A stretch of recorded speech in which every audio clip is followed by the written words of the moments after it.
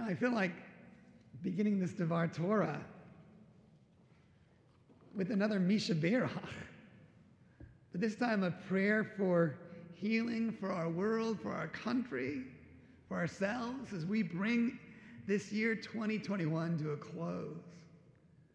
We have been through a lot this year. The attack on the Capitol in Washington, the seemingly endless iterations of the COVID virus and consequent economic effects, the push away from scientific thinking, reason, and open debate that's a hallmark of a democratic society. There's ongoing abject hunger across the world, unending conflict in places like Ethiopia, more oppression than ever in China and Russia. And we still need to be told to look up and acknowledge the slow cooking of our globe. There is a lot of healing to pray for, and some gratitude that this year in particular is coming to a close. Heal us, we pray. Bless those who are ill and suffering. Ten refuah nefesh, refuah guf, refuah kol.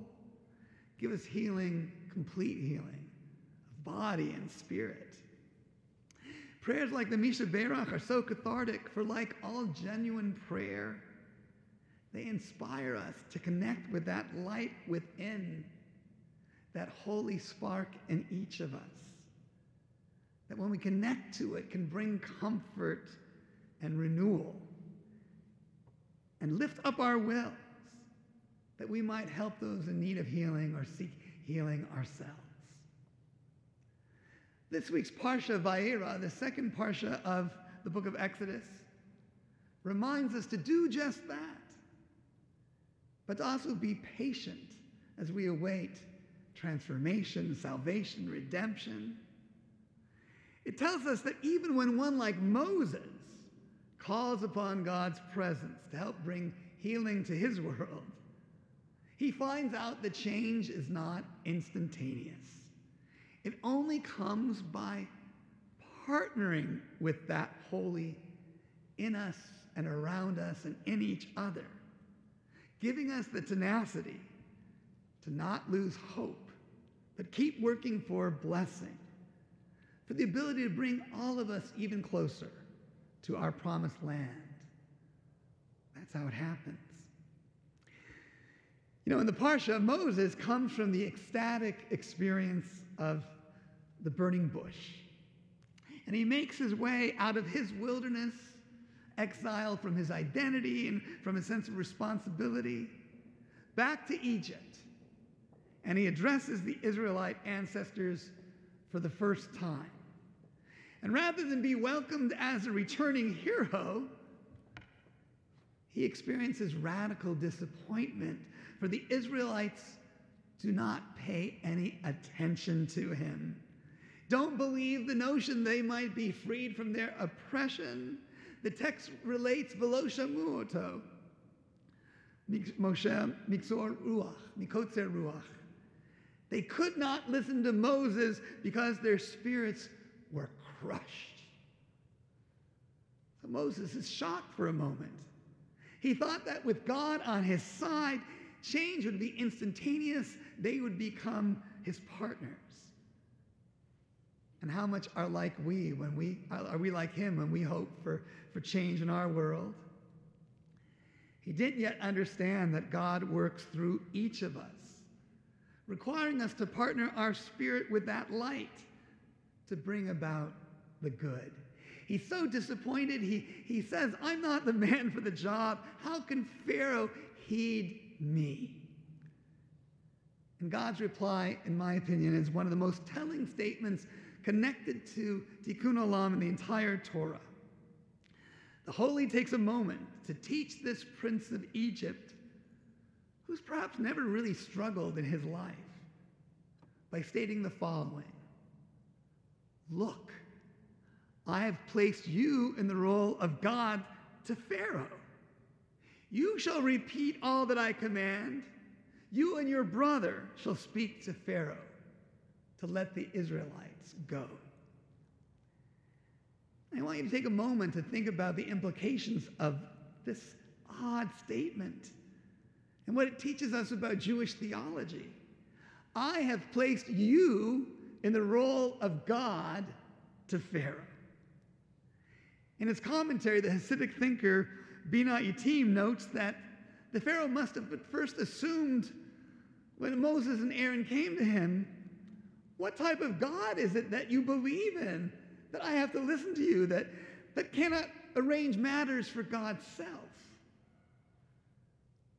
But Exodus is teaching him and us to see the holy, the miracles all around us in a different way, in the mutuality between the divine and humanity. For change in our affairs, God says, comes when God acts through us, Moses. Yes, the holy is present in nature, in the wonder we experience, in the love we have in our lives. But its power is expressed in us and through us when we take stands and act to bring the blessing of our light into a world and push back the darkness, even though we may at times be disappointed and frustrated and tired. For God to bring liberation, we have to connect to our love and our reason and our hope and be the help. And when we do so, then we are acting as God to the pharaohs of our day and bringing our world closer to its needed redemption. There's a prayer I skipped over in the Mi Chamocha tonight in the prayer book just right before its introduction, which speaks to this perspective. Standing on the parted shores of history, we still believe that wherever we go, it's eternally Egypt. That there is, though, a better place, a promised land, that the winding way to that promise passes through the wilderness of COVID or whatever else you're experiencing. And there's no way to get from here to there except by our joining hands and marching together. We have to make it happen. Perhaps rather than measure the past year based on hard things happening everywhere, measure it also by how you helped be a God to the pharaohs out there, despite the challenges. How you worked to bring us closer to the promised land. And as this year turns in just a few hours, I hope you'll be inspired to realize that you have that capacity, even though you have Kotzer Ruach, you're a little crushed, to bring hope forward, to share your love for life, and connect to the joy that's out there, despite knowing change won't come immediately.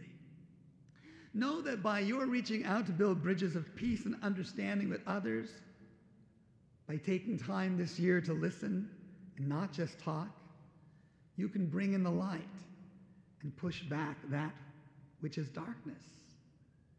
Yes, 2021 is ending, and a new year of possibility is coming in.